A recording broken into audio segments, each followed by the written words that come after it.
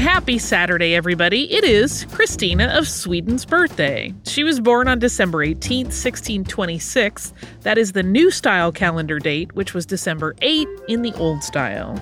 Christina is sometimes called King Christina, both because she was raised as the heir to her father's throne, and also because when she was born, the midwives who attended her birth initially reported that she was a boy. There are lots of different ways that her story is interpreted today, but she is a clear example of somebody who lived outside of society's expectations regarding sex, gender, and sexuality.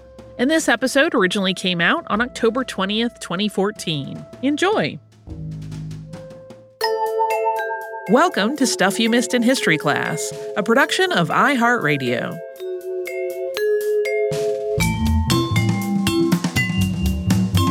Hello and welcome to the podcast. I'm Tracy V. Wilson. And I'm Holly Fry. Today we're going back to the world of Swedish royalty. This time it is to Queen Christina. She lived about 100 years after previous podcast subject Eric XIV. And she, like him, was also part of the House of Vasa. And her story has a lot of our favorite running podcast themes. Most of them really started with previous hosts, but they've carried on until today. We have a sad royal childhood, we have an abdication, and we even had an exhumation. All in all, Queen Christina was not known for being a particularly great ruler of Sweden, and she abdicated her throne only about a decade into her reign.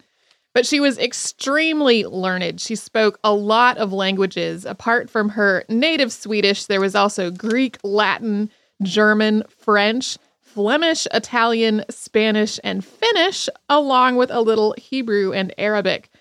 And she helped start the first Swedish newspaper in 1645, as well as Sweden's first public opera house and its first universal public school program. She amassed a huge collection of arts and literature, and her collection of books and manuscripts later went on to become part of the Vatican Library. And as sort of a side note, her life became a movie starring Greta Garbo in 1933. So her whole life was marked by being this kind of contradictory, restless character, and that started basically from the moment that she was born. So Christina was born to King Gustav Adolf and Maria Eleonora of Brandenburg. Before she was born, her parents had had two stillborn babies, and they'd also had a daughter who had died before she reached the age of 1. So people were really starting to be concerned about the kingdom having an heir. Gustav had an illegitimate son who was named Gustav Gustafsson, and he was not eligible for a lot of reasons, including his illegitimacy, to be on the throne. King Gustav's Catholic cousin, Sigismund, was king of Poland, and he had two sons of his own. And people were quite worried that if something had happened to Gustav before he produced a legitimate heir, Sigismund was going to take over and make Sweden, which at that point was a staunchly Lutheran country, into a Catholic country. And since Sigismund had two sons, it seemed like that had the potential to turn into a lasting Catholic dynasty. So it would really have upended Sweden. Maria Eleonora, so Christina's mother, also seemed to have developed some kind of mental or emotional disorder over the course of her previous pregnancies and the children she had lost. She had always been really affectionate with her husband, but she became just desperately attached to him. She would get really agitated and distressed whenever he was away, which he had to be away quite a lot because he was king. Her language skills and her handwriting started to deteriorate, and her behavior became really erratic. People started to worry about her ability to conceive and to carry a healthy child to term.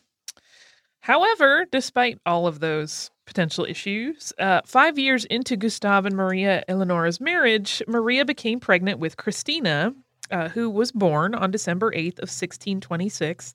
That's in the Julian calendar, which would be December 18th under the modern Gregorian calendar. And she was a little early and born in caul, so that means her amniotic membrane was still intact and covering her once she was born. And so the midwives removed the membrane, and they declared her initially to be a boy. And word spread around the castle to a great deal of celebration. However, once the excitement was over and they took a longer and more careful look at her, they almost immediately realized she was actually a girl. And everybody was sort of afraid at how the king would react. I mean, they had all of these previous tragedies and all this buildup, and they had just told him joyfully that he had a son now. So nobody told him about the mistake until the next day. That kind of cracks me up. There's been a great deal of speculation about what may have caused this misidentification on the part of the midwives to believe that Christina was a boy rather than a girl. There have been theories bandied about that she had an intersex condition and some kind of chromosomal disorder, and that her external genitalia may have exhibited both male and female traits. Another theory is that her body was simply ambiguous, and that the lighting was poor, and that there could have been a little wishful thinking in the mix, and that the midwives saw initially what they wanted to see, which would have been a male heir.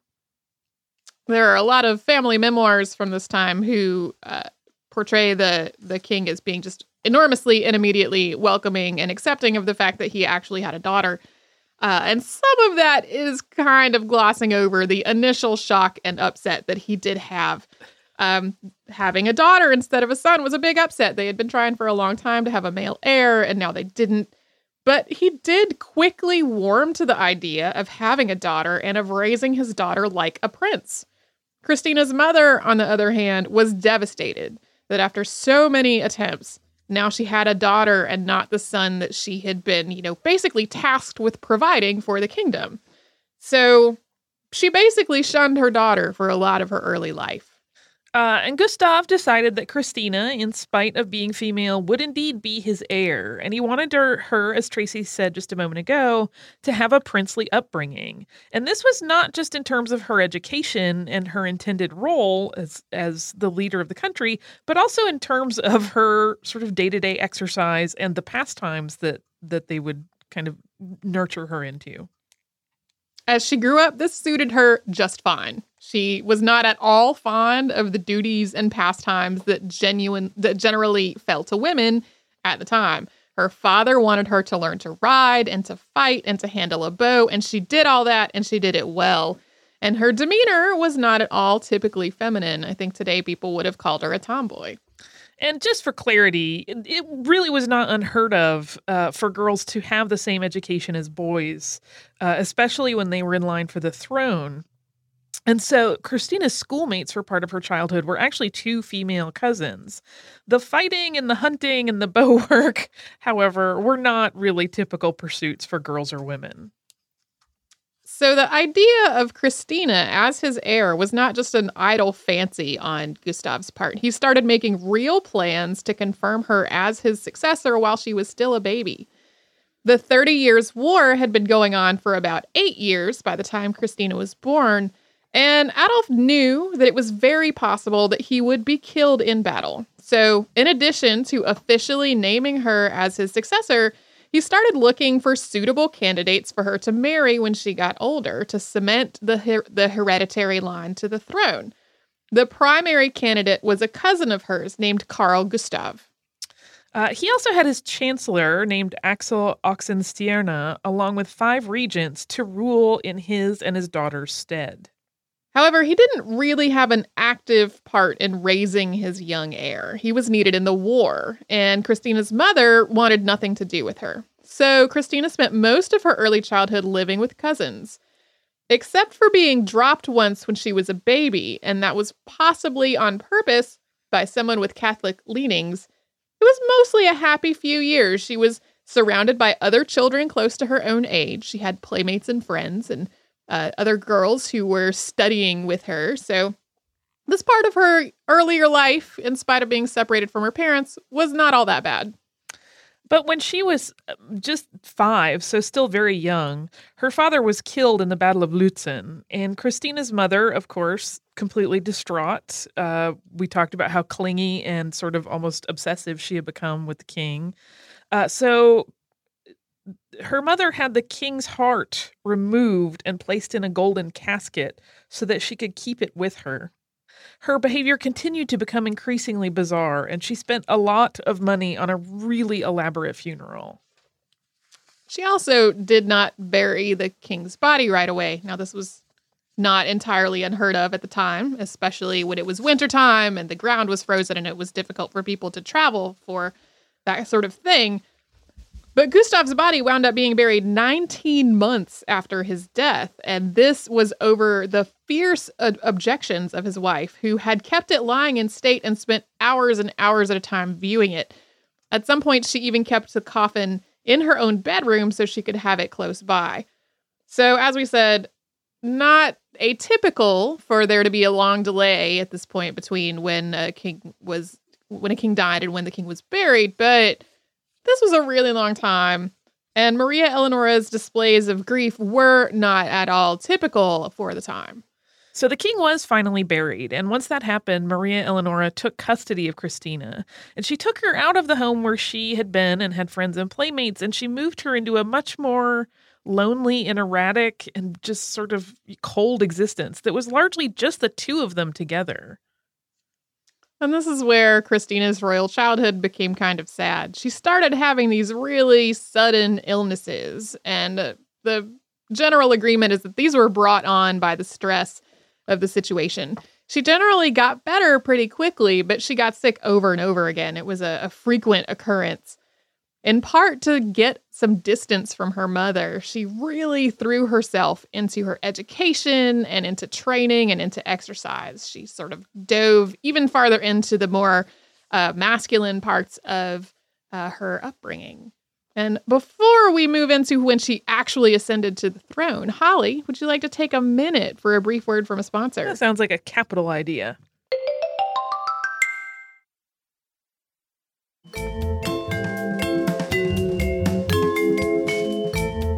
And now let's get back to Christina of Sweden, and now when she's going to actually become queen.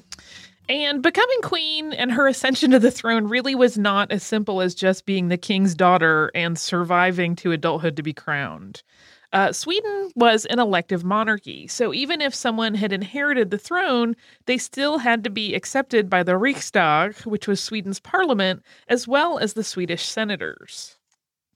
This meant that the four estates of the Riksdag, which were the clergy, the nobles, the burghers, and the peasants, all had to be in favor of Christina's presence on the throne in order for her to actually become the queen. In the end, they were, and Christina became the queen of the Swedes, Goths, and Vandals, Great Princess of Finland, Duchess of Estonia and Karelia, and Lady of Ingria. And she basically carried herself as a ruler right from the beginning. The chancellor began to allow her to attend council meetings and participate as early as the age of 14. She was officially crowned at the age of 18, so she was kind of doing the work of this job for several years before it was made official. She was, at that point, simultaneously a diminutive young woman. She had very fine hands and beautiful blue eyes, but she was also a very masculine force. She walked the walk, she talked the talk, and she swore like a soldier. Christina and Chancellor Axel Oxenstierna did not see eye to eye. The Chancellor had done a really good job of ruling between the death of her father and her age of majority. And even when the king was still alive, the two men had really worked together to run the kingdom and to plan and make decisions. Axel had been an efficient and pragmatic diplomat, and he was well respected among the Riksdag and among Sweden's military leaders. But Christina was a proud and arrogant 18-year-old, and she really felt like it was her time to shine. And so she and Axel butted heads. They did so repeatedly and often. If this were a modern-day film, you would maybe expect them to end up falling in love somehow, but things don't work out that way in real life. Yes, that would definitely be the romantic comedy version of Christina of Sweden. They also started to have financial problems in the kingdom pretty early in her reign. She tried to continue her father's generosity with the royal coffers, but she wasn't nearly as careful about it as he had been. She got into this cycle of giving away too much and then selling noble titles to try to earn some more money and then raising taxes on the people she had just promoted. It did not work out well. It was not an efficient way of bridging the gap. Kind of like a cascading circle of bad decisions. Naturally, in the midst of all of this, everyone wanted her to marry. In addition to Carl Gustav, another suitor was Friedrich Wilhelm of Brandenburg, who ended up marrying someone else. And Christina had a not all that clandestine affair with one of the ladies of her court, which led to some speculation about her sexual orientation, her sex, and her gender, which of course tied back into that initial mistake in identifying her sex. In the midst of all of this, popular opinion started to turn against her, and when she was 20, a man armed with daggers tried to kill her while she was at prayer. Her life being apparently legitimately at risk put a lot more pressure on her to get married, which was an idea that she continued to resist. And about this same time, the 30 Years' War was drawing to a close, which was something she herself was greatly in favor of. But not everyone felt the same. Many Protestant clergy wanted the war to continue until there could be a decisive Protestant victory over Catholicism. Others wanted it to continue just so that Sweden could continue to collect additional war booty to potentially supplement their money situation. Yeah, the 30 Years' War was this massive and obviously very lengthy conflict, and different nations had different motivations for being involved in it. We haven't really talked about that part of it because it's kind of ancillary to this podcast. But yeah, for Sweden in particular, there were people who felt like ending the war at that point was too soon. But to Christina, as long as the war went on, she could never really be in charge. While she had been accepted as Sweden's queen and she was making lots of decisions for herself as the ruler, she really had no authority over military matters. War was pretty much exclusively a man's game, especially when it came to running the show. So as long as the war went on, the chancellor and the regents continued to have a major hand in making decisions that Christina could have no control over. Ending the war would, and did, put an end to one of their sources of power and gave Christina more direct control over pretty much everything that was going on in the kingdom. So the 30 Years' War did indeed end with the Peace of Westphalia in 1648. And once the war had concluded, Christina turned her attention to her own court, and she began inviting artists, writers, and thinkers to the Swedish court. The most famous among all of these was mathematician and philosopher René Descartes, who she invited to stay in the palace at Stockholm. He did not really want to go. Sweden was too cold and it was too far away, and he really doubted that the Lutheran court was going to welcome him with open arms since he was Catholic. But in the end, he was convinced to come, and he and a translator went to Sweden in September of 1649. His misgivings about going and about staying once he got there were, unfortunately, prescient. He got the flu the following January and died. Some people blamed Christina, both for bringing him there and for putting huge demands on his time and effort while he was visiting court. Yet another source of pressure for Christina to marry came in 1649 when her cousin Jan Kazimierz ascended to the throne in Poland. This was the second of Sigismund's two sons, who had so worried people before Christina was born. Jan succeeded his late brother and married his late brother's widow, who was still young enough to have children. So once again, people were threatened by the idea that the monarchy in Poland was going to come to power over Sweden. Instead of marrying, though, Christina did something completely different. She went to the Riksdag and said that she wanted her cousin, Count Palatine Carl Gustav, the one that she had been intended to marry, to be named as her successor. The Riksdag pretty much scoffed at that entire idea. They were like, you're going to marry him anyway, so what's the point? That's the guy you're going to get married to and have babies with, so naming him as your successor now seems silly. They thought this even though she was still having sudden illnesses. Even though she was sick pretty often, people still thought she was young and healthy enough to have a baby. Christina, not delighted by this reaction, she went back to them and she said it was going to be impossible for her to marry. In her words, quote, "I am absolutely certain about it. I do not intend to give you reasons. My character is simply not suited to marriage. I have prayed God fervently that my inclination might change, but I simply cannot marry." This, once again, was a completely foreign and kind of silly idea to the Riksdag, and they refused her suggestion again. They basically thought she's going to agree to marry him eventually. They've been friends since their childhood. They get along fine. Of course, they should be married. It seems so clear to them. Yeah, they were really like, well, obviously you're just going to marry him, so why is this a big deal? Why are you being fussy? So the thing that ended up changing the Riksdag's minds on this issue was the execution of Charles I of England. When that happened, leaders began to fear rebellion on multiple fronts. So they wanted to ensure that the line of succession was not going to be interrupted. So in March of 1649, they finally agreed to officially name Carl Gustav as Christina's successor. Although at that point, they really still thought she would end up marrying him and make it all a sort of a moot gesture. Yeah, they thought they were humoring her. She, on the other hand, thought she was getting exactly what she wanted. She was still going to get to rule, but she was not going to have to get married and produce an heir. Carl was going to have to do that. She was off the hook. And before we talk about getting further off the hook, let's take another brief moment for a word from a sponsor. That sounds grand.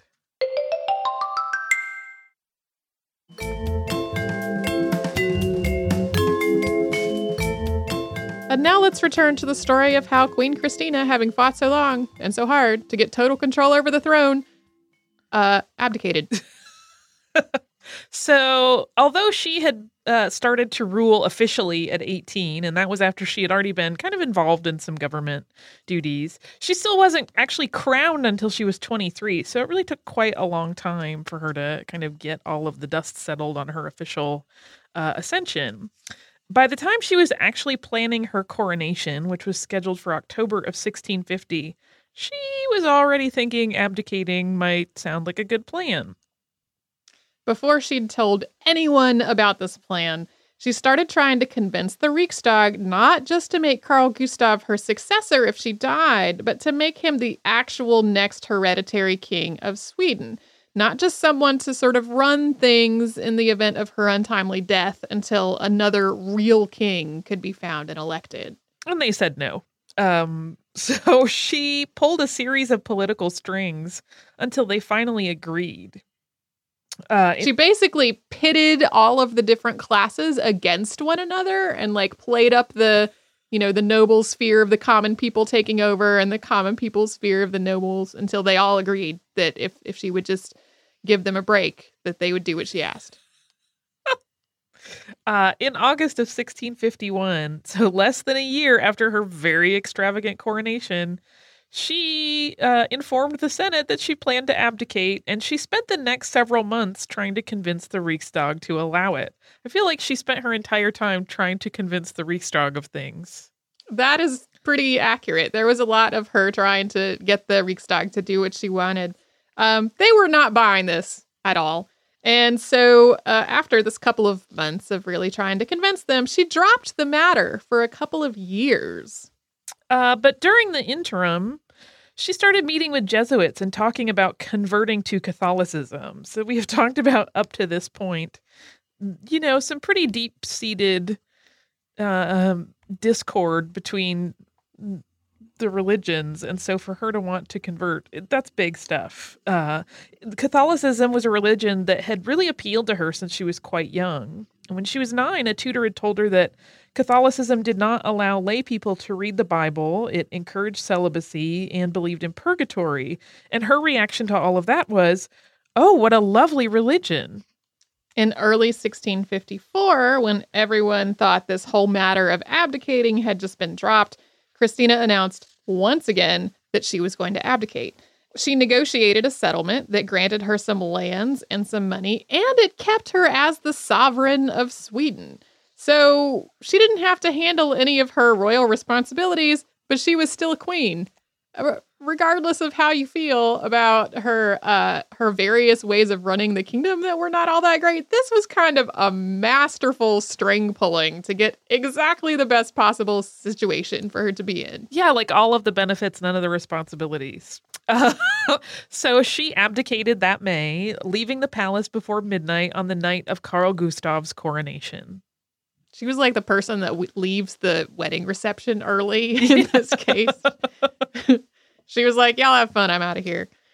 So there are a lot of theories about exactly why she was so set on abdicating. Her explanation was that she thought that they really needed a man to rule the country, in particular to lead the army. So if, there were another future war that the country was going to participate in, they would be better off with a male king than with a female queen.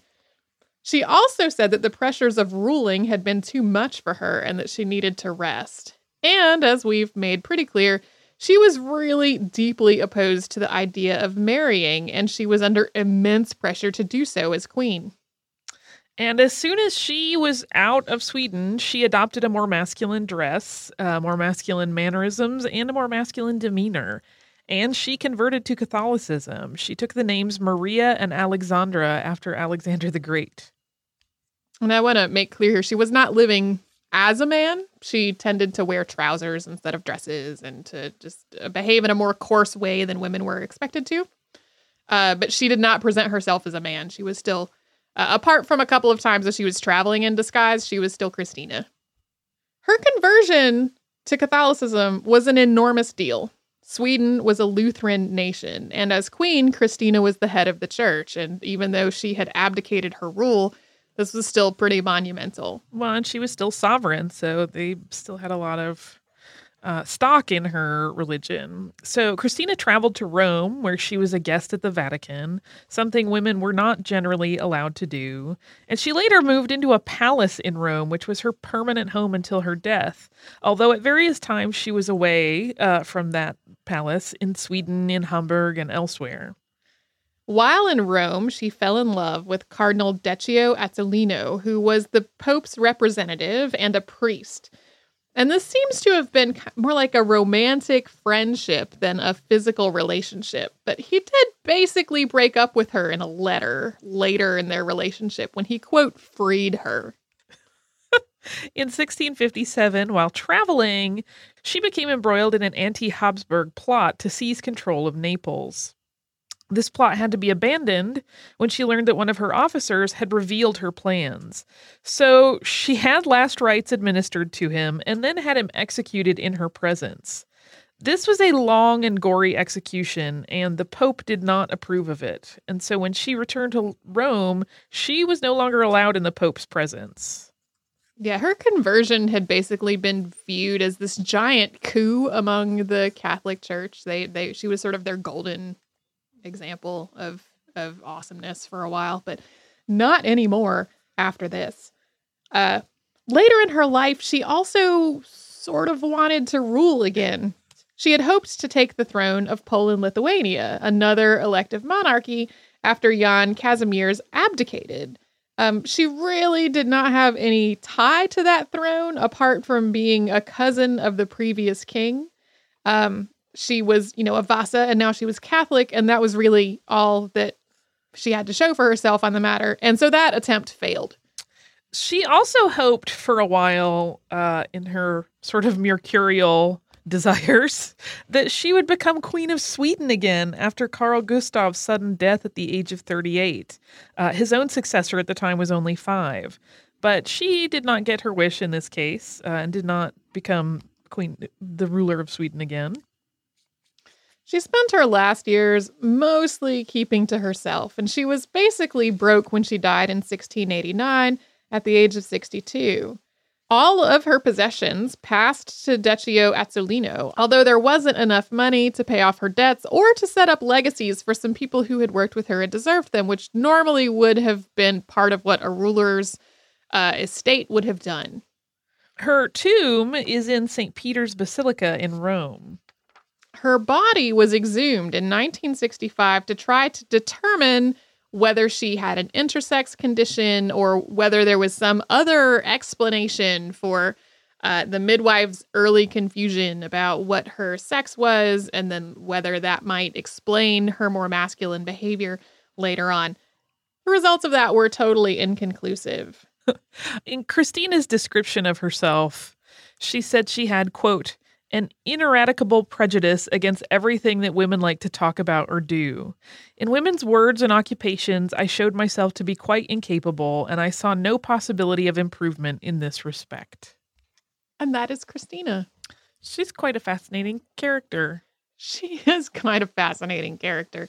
One of the papers that I read about her, which not a lot from it made its way into this outline because this outline became very long, was about the erotic art in her artwork and how her artwork collection, and how a lot of the people who had previously been owners of this artwork had kind of kept that off in the corner, and not really wanted to be associated with the fact that this more erotic art was part of their collection.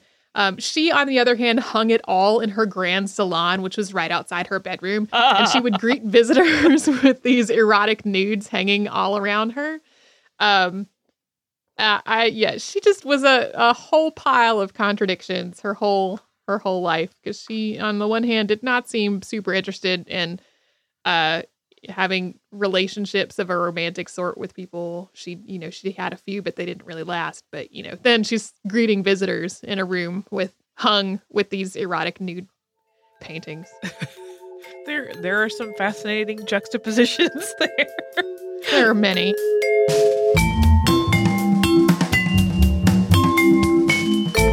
Thanks so much for joining us on this Saturday. Since this episode is out of the archive, if you heard an email address or a Facebook URL or something similar over the course of the show, that could be obsolete now.